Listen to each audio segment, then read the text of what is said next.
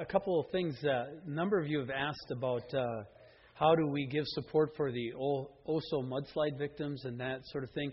Dave Weed, who's the chairman of our church, is also a firefighter, and he went up there this weekend. I don't know if he's back. I haven't seen him this morning. But we threw a couple of things around as a board, and he's gone up there to check it out, and he'll bring back a recommendation. And when he does, then we'll let you know where we think the funds could be best channeled. That's going to be a long-term recovery, and there's a lot of grandstanding and photo ops going on with people who aren't really helping. So we'll let Dave give us a read, and then we'll give a word back to you next Sunday where we could channel the support to. Does that make sense? So we wanted you to be aware of that. So that's a good thing. So if you're new or visiting here this morning, welcome. I hope you enjoy us as a church family. And we are in a series called And It Shall Come to Pass. You can see the banner behind me, and I think they did a great job on that. What we've been focusing on the last couple of Sundays is the things that God talked about in the past and how He brought them to fruition in Jesus, to convince people that He is the Christ, the Son of the living God. To convince, if you're sitting here this morning and you don't know Him, that you should place your faith and trust in Him. And we've been looking at the Jewish festivals and how God incorporated a lot of what happened on what we know as Good Friday, Easter weekend, that week, into the whole life of Jesus and how it played out. And so we're going to look at some more of that this morning and tie it all together. And then next week we're going to take it and go from where we are now to what it looks like in the future and talk about the fall festival. So I think it's going to be intriguing. I think you'll like it. And I think it's well worth spending time on. Let's pray before we get started. Father, when we come in to these kind of things, we're dealing with your turf and territory, and none of us is an expert on it. The Jews had the Torah for 2,000 years, and they missed when you came. And so it's maybe easy to be cocky and think we know better, but the truth is we could miss it too. So we're just wanting to humbly come and say there's some things we've picked up over time where we can see insights in how you have so intricately laid out some things. And we want to pay attention to that as we come into Easter and all that that means and all that that is for us and all that you've done for us. We want to have a serious heart towards it. And we pray this morning that if what I'm saying is accurate, that your Spirit would just validate that and bring it home. And Lord, we seek you for many who are not inside the walls this morning, who are have many better options in their mind and are being misled and taken down the wrong path. A lot of us were there at one time as well. May you help find a way for them to find you as well. And we seek you for that in your name. Amen.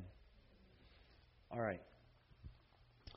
So what we've been saying is that many of the things that God put in the Old Testament were dress rehearsals or harbingers. Harbingers is another word for signs, all right, or pictures. And that God is really into object lessons.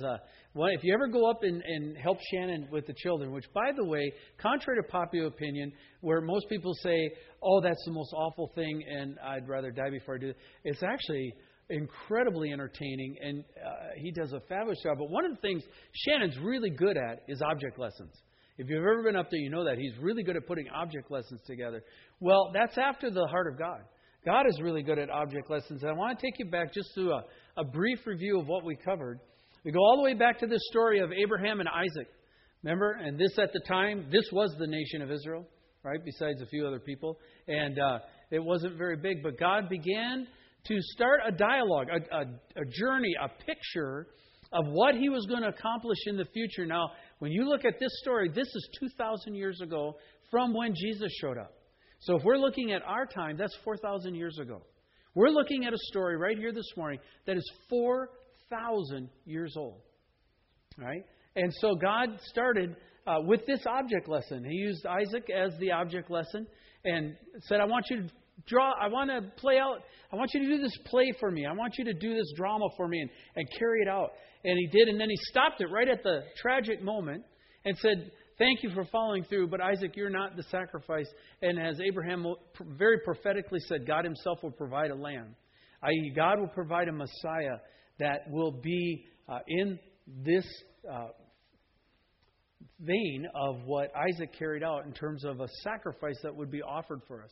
And so God put this object lesson in motion, and then 500 years later, He put another one in motion that we're familiar with, and that is the Passover, where Egypt came out from under the oppression of Egypt and was freed. And the night that they were freed is called the Passover, and it was the night that the angel of the Lord passed over any house that had the blood covering the mantelpiece, i.e., you're protected. If you're in that house, you're protected. If you're not, then you weren't protected. And the firstborn of the nation of Egypt were killed, both man and animal. And so God put that in motion 500 years later. So these two object lessons have been in the mind of the nation of Israel for 2,000 and 1,500 years. We know them as stories from Sunday school, right? We know them as stories that we've grown up with. But they are a lot more involved than what we realize. We talk about the Passover. It became institutionalized and became the Seder service and the idea of the memorial. And we walked through the symbolism of that. We said the candle, right? The dad would go through the house with a candle. If you think about it, he had to go through with a candle. There was no electricity. There was no flashlights in that day, right? But the candle represents the Word of God. Thy word is a lamp unto my feet and a light unto my path. And then he had a feather, which represented the Holy Spirit, and then a spoon, which represented the cross. And they were hunting through the house for a piece of leaven that the mother had hid. And when they found it, the dad would take the spoon and take the feather and sweep that leaven onto that spoon, and then they'd put it in linen. And then they would go outside, and there was kind of a communal or community or cul-de-sac bonfire. And they all got out there, and they all threw it into the fire together, and it burned up with the idea that Jesus had to be taken outside the camp to die for our sins. It wasn't inside the camp, it was outside the camp. So Jesus did not die in the temple. He died out at Golgotha on a hill outside the actual city. And all of that was wrapped into those first two object lessons. As we said, these were dress rehearsals or signs or wonders or harbingers of things that would come. But there's more parallels than even the ones we've just covered. If you think about the Easter week as we're rapidly approaching, next Sunday is Palm Sunday, and you got Zach's invitation to join us on those different events. One of the hallmark events is the triumphal entry of Jesus into Jerusalem. And people got their cloaks on the ground or palm branches. You can see there they're waving. And He's in the midst there with a white shawl and coming through the crowd. And most of us know this story. What we don't know is the exact day that Jesus rode in was also the day that all the Passover lambs were brought into Jerusalem and into the temple court. And as they got ready for Passover, as they got ready for the nation to celebrate it, the same day He rode in, the Passover lambs came in. And so Jesus came into Jerusalem as the Passover lamb. And it's a phenomenal parallel there of what He's doing. Then we also know that, we know the famous story of Jesus over flipping the money changers' table. Now this story has some context to it that we should play out a little bit. What actually started out in the temple was actually a good thing and actually meant to help, because as people were all over the world and as they tried to come to Passover, it was rather difficult in that day or age if you had to take a sheep or a bull with you for the sacrifice. That was rather hard. If you think about traveling 1,500 miles and making sure your sheep or bull gets there all in one piece and isn't blemished on that journey somehow, that's kind of a hard thing. They didn't have their SUVs with a trailer. They just loaded in. They could haul it off, right? I mean, you're talking about walking behind a camel or a donkey or that kind of stuff. And so, and especially if you had to come across, like on the Mediterranean, across a ship, that was really undoable. So what happened was the original heart and mindset behind this was actually good. The temple priests and the Levites said, look, it is very difficult for people to bring animals with them on long journeys like that. Let's have animals available for them so that when they get here, they can purchase an animal. It's way more cheaper. And as we say in America, it's more convenient.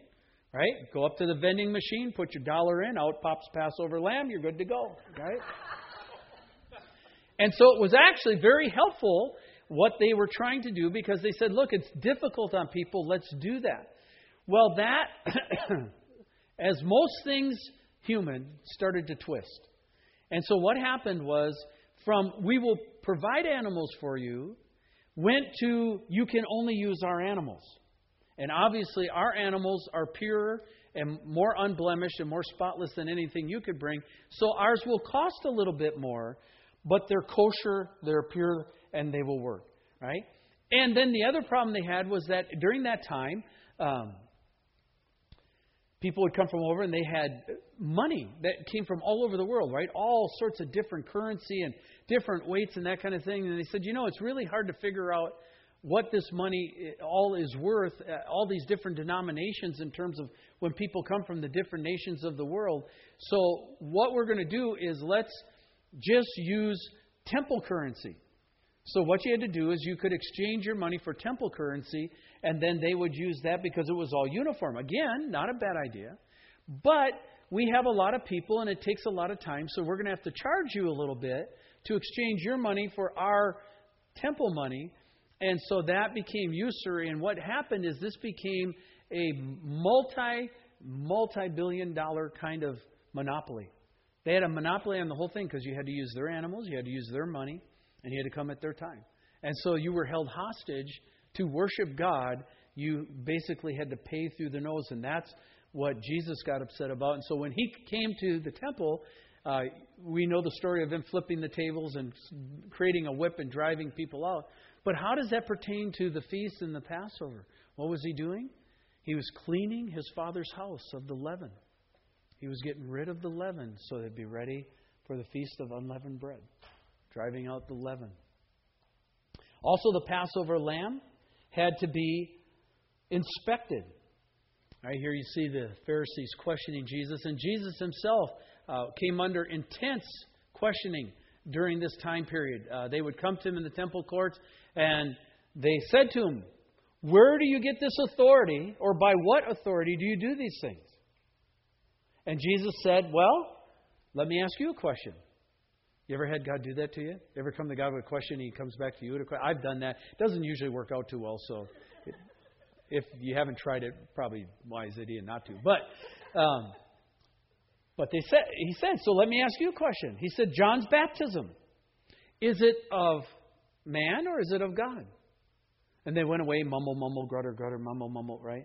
Mutter, mutter. And they came back and they said, well, if we say it was of man, everybody acknowledges John as a prophet. Everybody knows what he did was from God, so the people will stone us, so we can't say that. But if we say from God, then we have to agree with him, and we don't think he's right, so we're not going to agree with him. So they came back with a very astute, politically correct answer.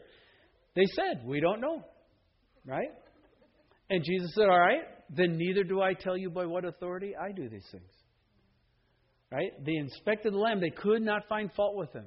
They also he came under inspection from Caiaphas and the Sanhedrin. If you remember the night of the trial, they hastily put together a thing and they brought all kinds of witnesses. And it seems like they didn't have enough time to get their witnesses lined up because everybody had something contrary and they were kind of just shooting themselves in the foot. And in an act of absolute desperation, where Caiaphas is beside himself and doesn't know what to do. He says to Jesus, I adjure you by the living God, are you the Christ, the Son of the Blessed One? And Jesus says, I am. And Caiaphas rends his garment in one of the most ironic acts of history. And I'll show you why on two levels this morning.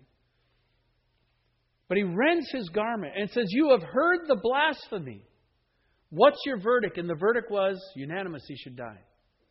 Jesus is one of the few people in history who was put to death for who he claimed to be, not what he did. Think about that. If you look in the Everett Herald or you watch the court system, people are always on trial for what? What they did. Jesus was not on trial for what he did. He was on trial for who he claimed to be.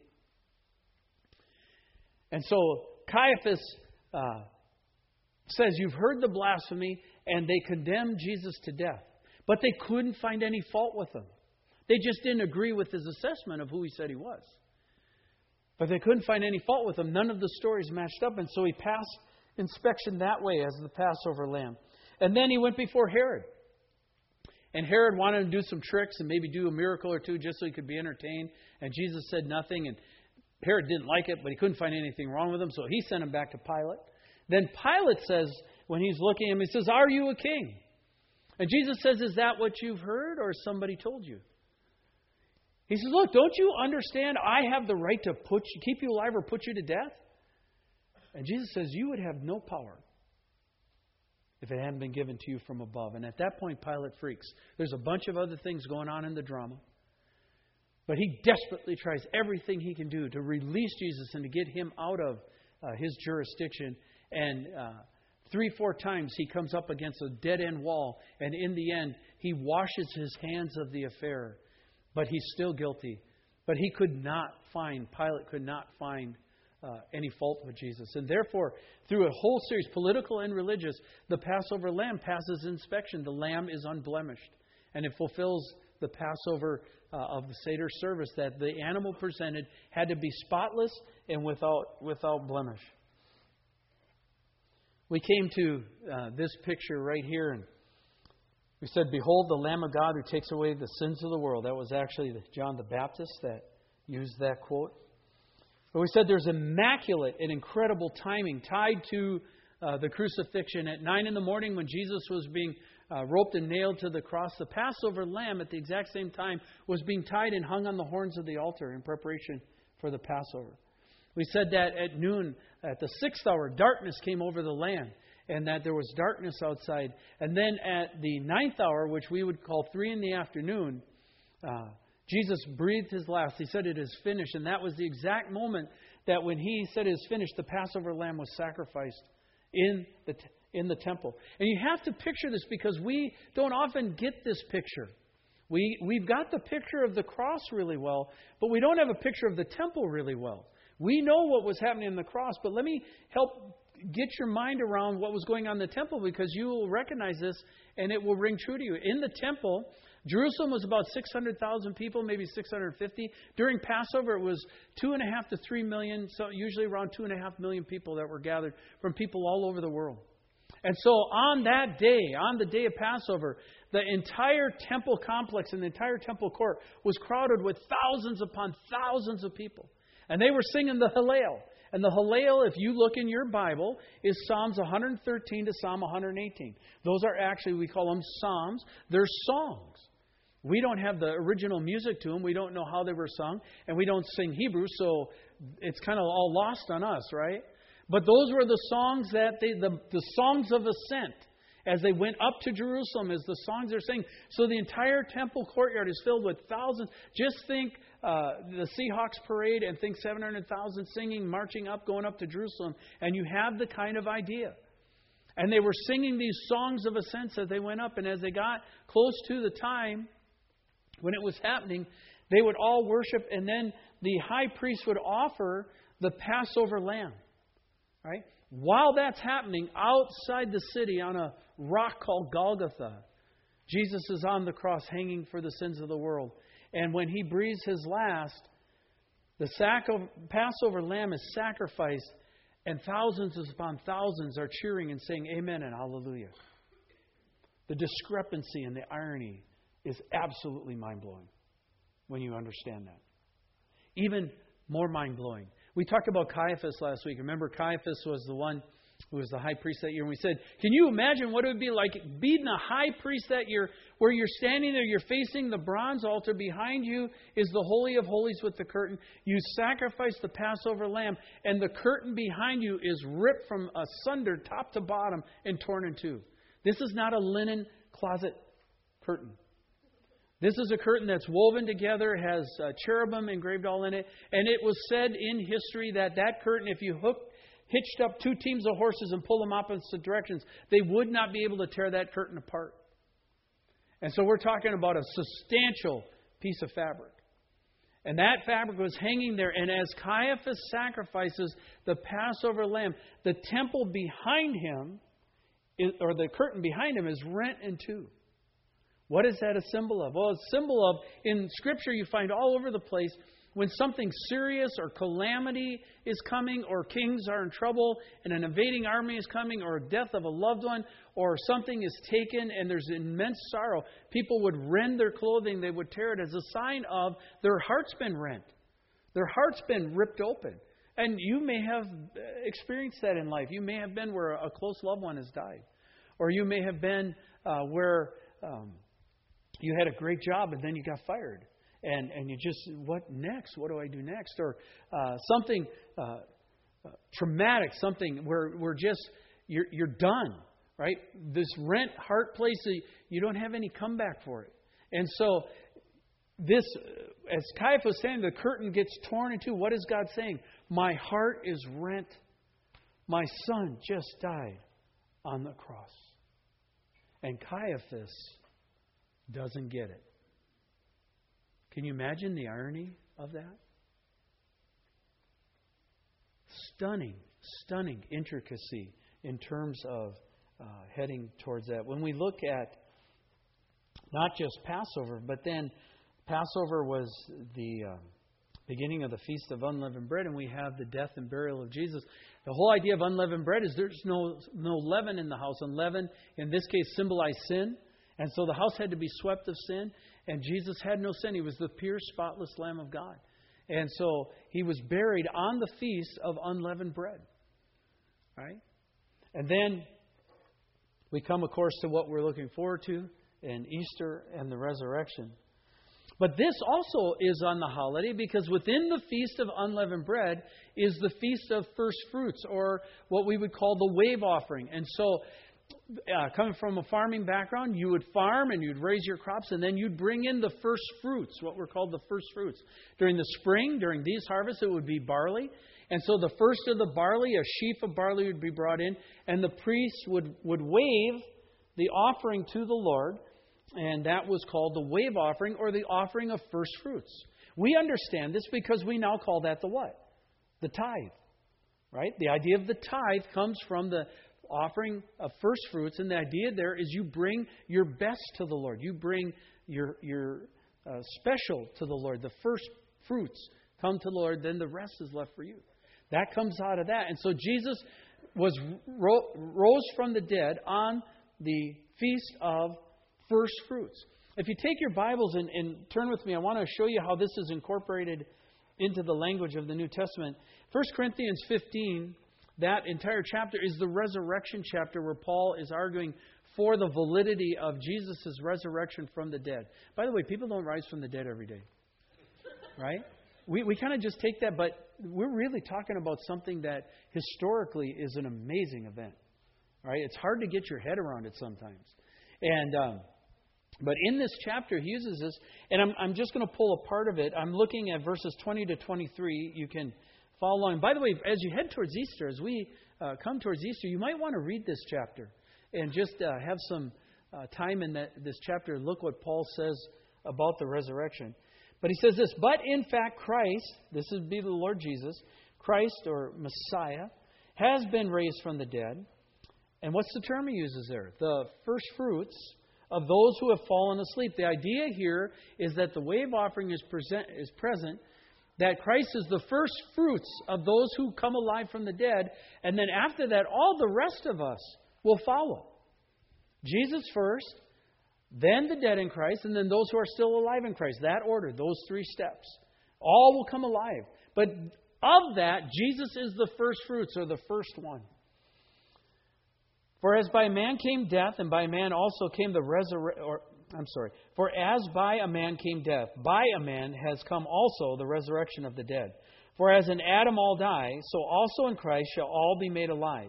But each in his own order. Christ the first fruits, then at his coming, those who belong to Christ.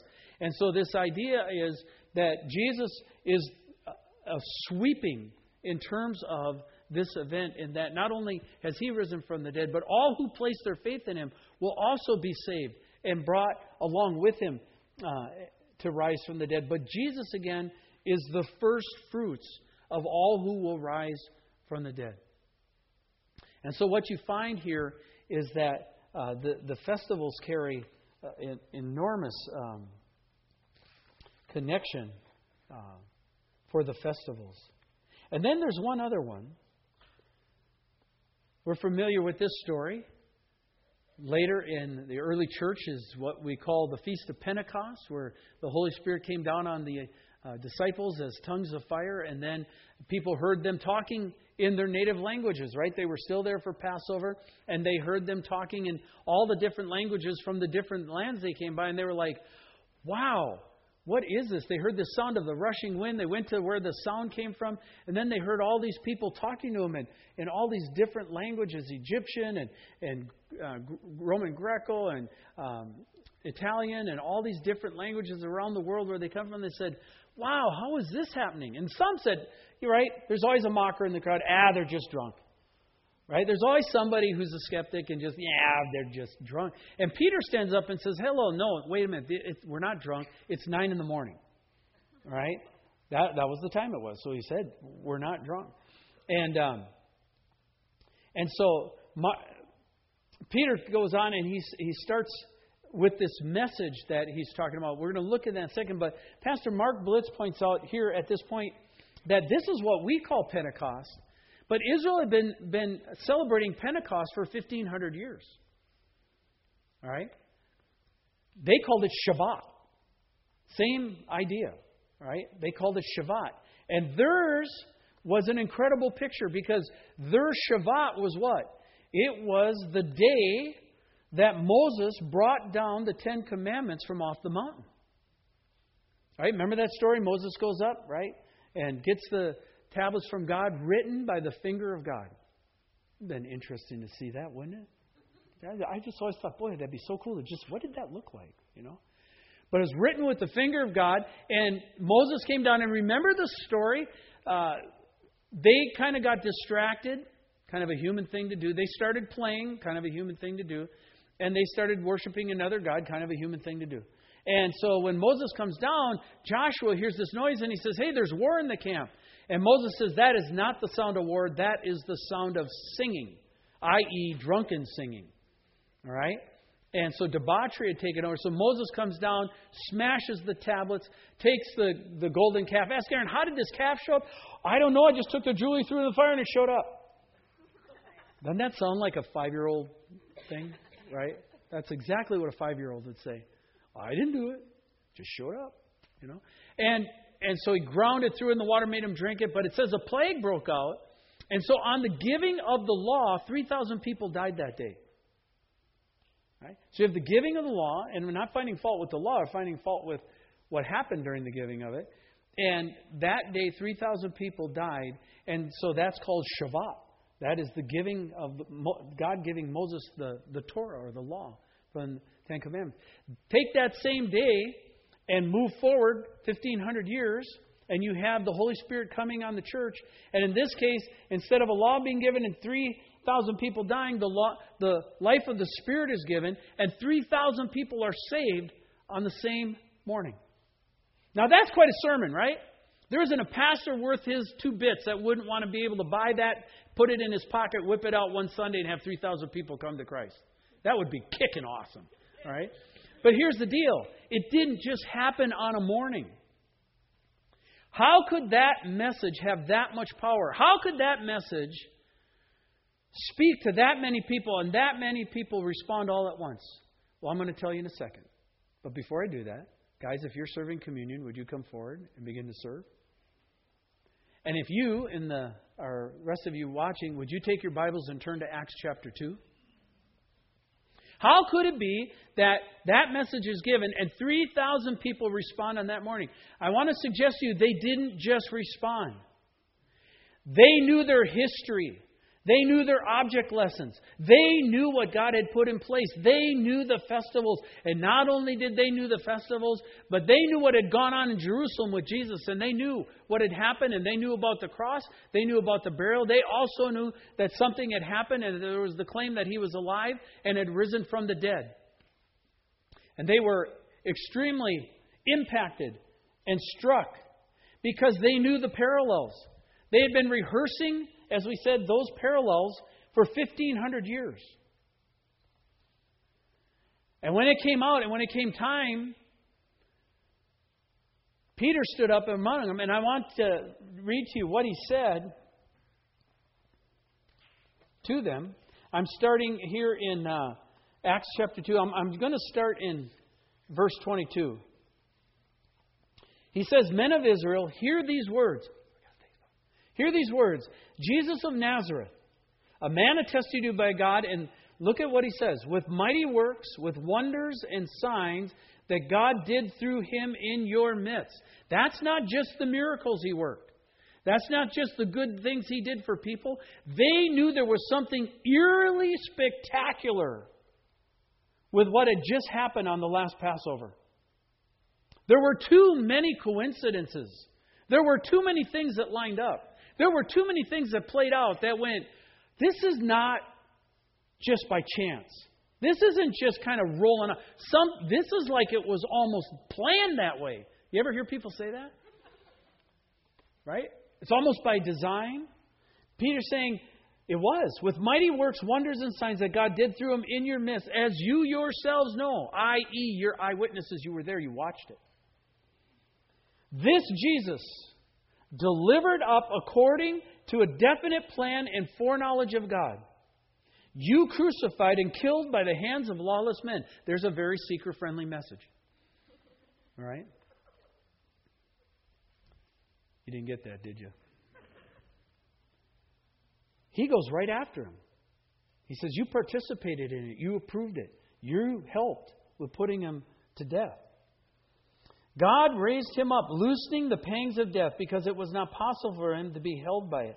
Then go down to verse 36. I'm going to skip all the Old Testament quotes because he talks about David and all that. But you can look at that if you want to go back there. But he says, let all the house, in verse 36, let all the house of Israel therefore know for certain, i.e. be utterly convinced, that God has made him, this Jesus, both Lord and Christ, this Jesus whom you crucified. Now when they heard this, they were cut to the heart and said to Peter and the rest of the apostles, brothers, what shall we do? And Peter said to them, repent and be baptized, every one of you, in the name of Jesus Christ for the forgiveness of your sins, and you will receive the gift of the Holy Spirit. For the promise is for you and for your children, for all who are far off, and everyone whom the Lord our God calls to himself. And with many other words he bore witness and continued to exhort them, saying, save yourselves from this crooked generation. And so those who received his word were baptized, and there were added that day about 3,000 souls. This message had an incredible, it was a bullet. Okay? It was dead center on the target, and they knew it. Go back up to where it says, when Peter preached verse 37, it's when Peter said, let all the house of Israel therefore know for certain that God has made him both Lord and Christ, this Jesus whom you crucified. There wasn't anybody there that didn't know about that. Word had run wild with what had gone on during the Passover. This is 50 days later, Pentecost. It says, now when they heard this, they were cut to the heart. Cut to the heart means you're filleted open. Cut to the heart means you don't have any more defenses. Cut to the heart means you don't have any more smart aleck answers or quick or clever comebacks. You're filleted open. You're laid bare. You're like, you see it for what it is. And you're wrecked by it. You ever been there? Right? Just tattooed. Nowhere to squirm. Nowhere to wiggle. Nowhere to get around. You can't dodge it. You can't elude it. It hits you smack right in the face, right in your brain, right in your soul. It says they were cut to the heart, i.e., there's no more defenses left. Said they watched, they saw, they looked at the parallels, and when Peter laid it out for them, it says they were filleted. And in freaked out agony, they said, what do we do? And Peter says, repent. You know, and it's highly likely in a group like this, there are someone here this morning who doesn't know Jesus, has never looked at those circumstances, just kind of always pass it off as, well, Jesus is a good teacher, or church is a nice thing to do. But you've never come to the place where you've said, I need to make this Jesus who was crucified my Lord and Savior. That stuff wasn't just coincidence. That wasn't just clever manipulating and stuff being laid out. That was God showing his hand. All the things that God had said, and it shall come to pass, came to pass in Jesus. The fulfillment of all the promises of the old Scripture were fulfilled in Him. And I've never closed that deal. I've never said, you know what, Lord Jesus, I need to repent and ask you into my heart. And there might be someone here today that's like that. And I would encourage you, that would be a good thing to do, to accept Jesus as Lord and Savior before you take communion. Kind of makes sense, right? And so this morning, here's how you say that. Lord, I've been wrong. I've been resistant. I've been stubborn. I've stayed outside. I haven't let you enter in. And just walking through and looking at the correlations this morning, I recognize you are who you claim to be. And if you're who you claim to be, then I need to change. And I need to let you into my heart. I need to surrender and ask you to become my Lord and Savior. And I need to give up the reins of my life and put that in your hands and trust you with it.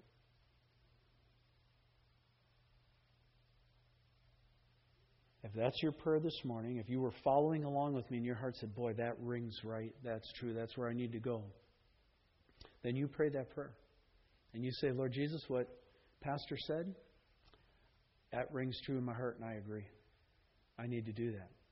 Come up after, let me know, and we'll talk and how you can keep going in your faith. But why did so many respond? Why so many responded? It was because all of that came together. When Peter laid it out, they went, boom! Yikes! Oh my goodness! We're dead. We put him to death. What do we do?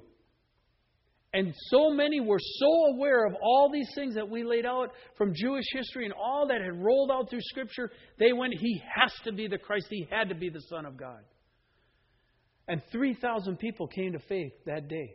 Later on you hear 4,000. Later on you hear more. And it just spread like wildfire because people knew what God had laid out had been fulfilled in Jesus, the Son, the Christ.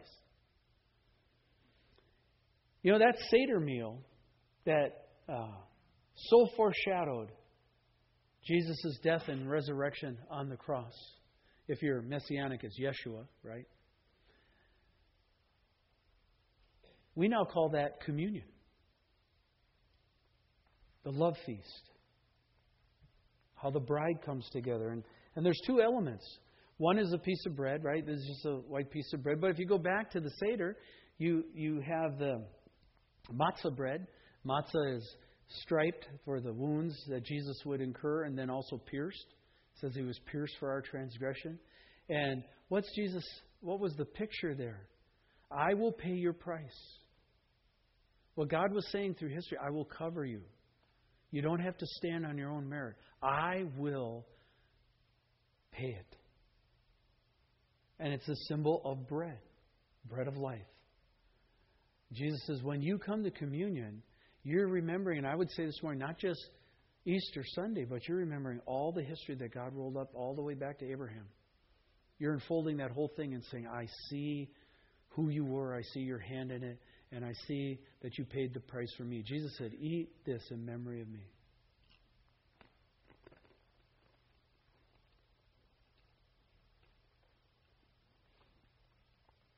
And there's two pictures for the cup. One is blood. In our generation, that's icky because we didn't grow up on farms. All right? You grow up on a farm, it's a fairly normal thing. And we go, oh, blood. Have you ever smelled blood? It smells gross. Okay? And it got thrown up against the altar, and we go, oh, that's awful. It is. But what is it signifying? That's the only way our sin could be covered for. It says, without the shedding of blood, Hebrews says, without the shedding of blood, there's no remission of sins. What's God trying to show us? How awful our sin is. We don't think our sin is awful. We don't think it smells. We don't think it's dirty. We don't think it's that bad. And God says, from my standpoint, where I'm looking, it's worse than the blood being thrown against the altar. That's how icky and awful it is. God says it takes that kind of sacrifice to try and cover it. But then the second picture of the cup is that of covenant. Right? Often wine is used for making covenants together. And this is, I will make a covenant with you. What does Jesus say? I am with you. No matter what generation you grew up in, no matter where you come from, no matter what your nationality or your race, or whatever, I am with you. I will never leave you or never forsake you. Behold, I am with you till the end of the age. He has not forgotten His church. He will never forget His church. If He can forget His soul, then He'll forget His church. Why? Because all of history is being rolled out as an object lesson for His redemptive purposes. And church, it's time we start looking up and remembering. Why? Because Jesus said, when you drink this, you do this in memory of me.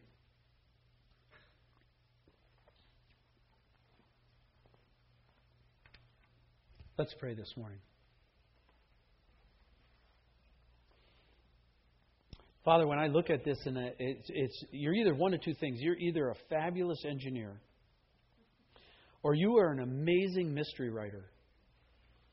You are able to weave things in place over years and decades and generations to where, when it plays out, it is absolutely astounding. And it is so baffling to look at it in the present, and it looks clear as mud, and then to look back and go, oh my goodness, how could we have missed it? And Lord, we'd admit to you, we could look at the nation of Israel and say, how could they have missed it?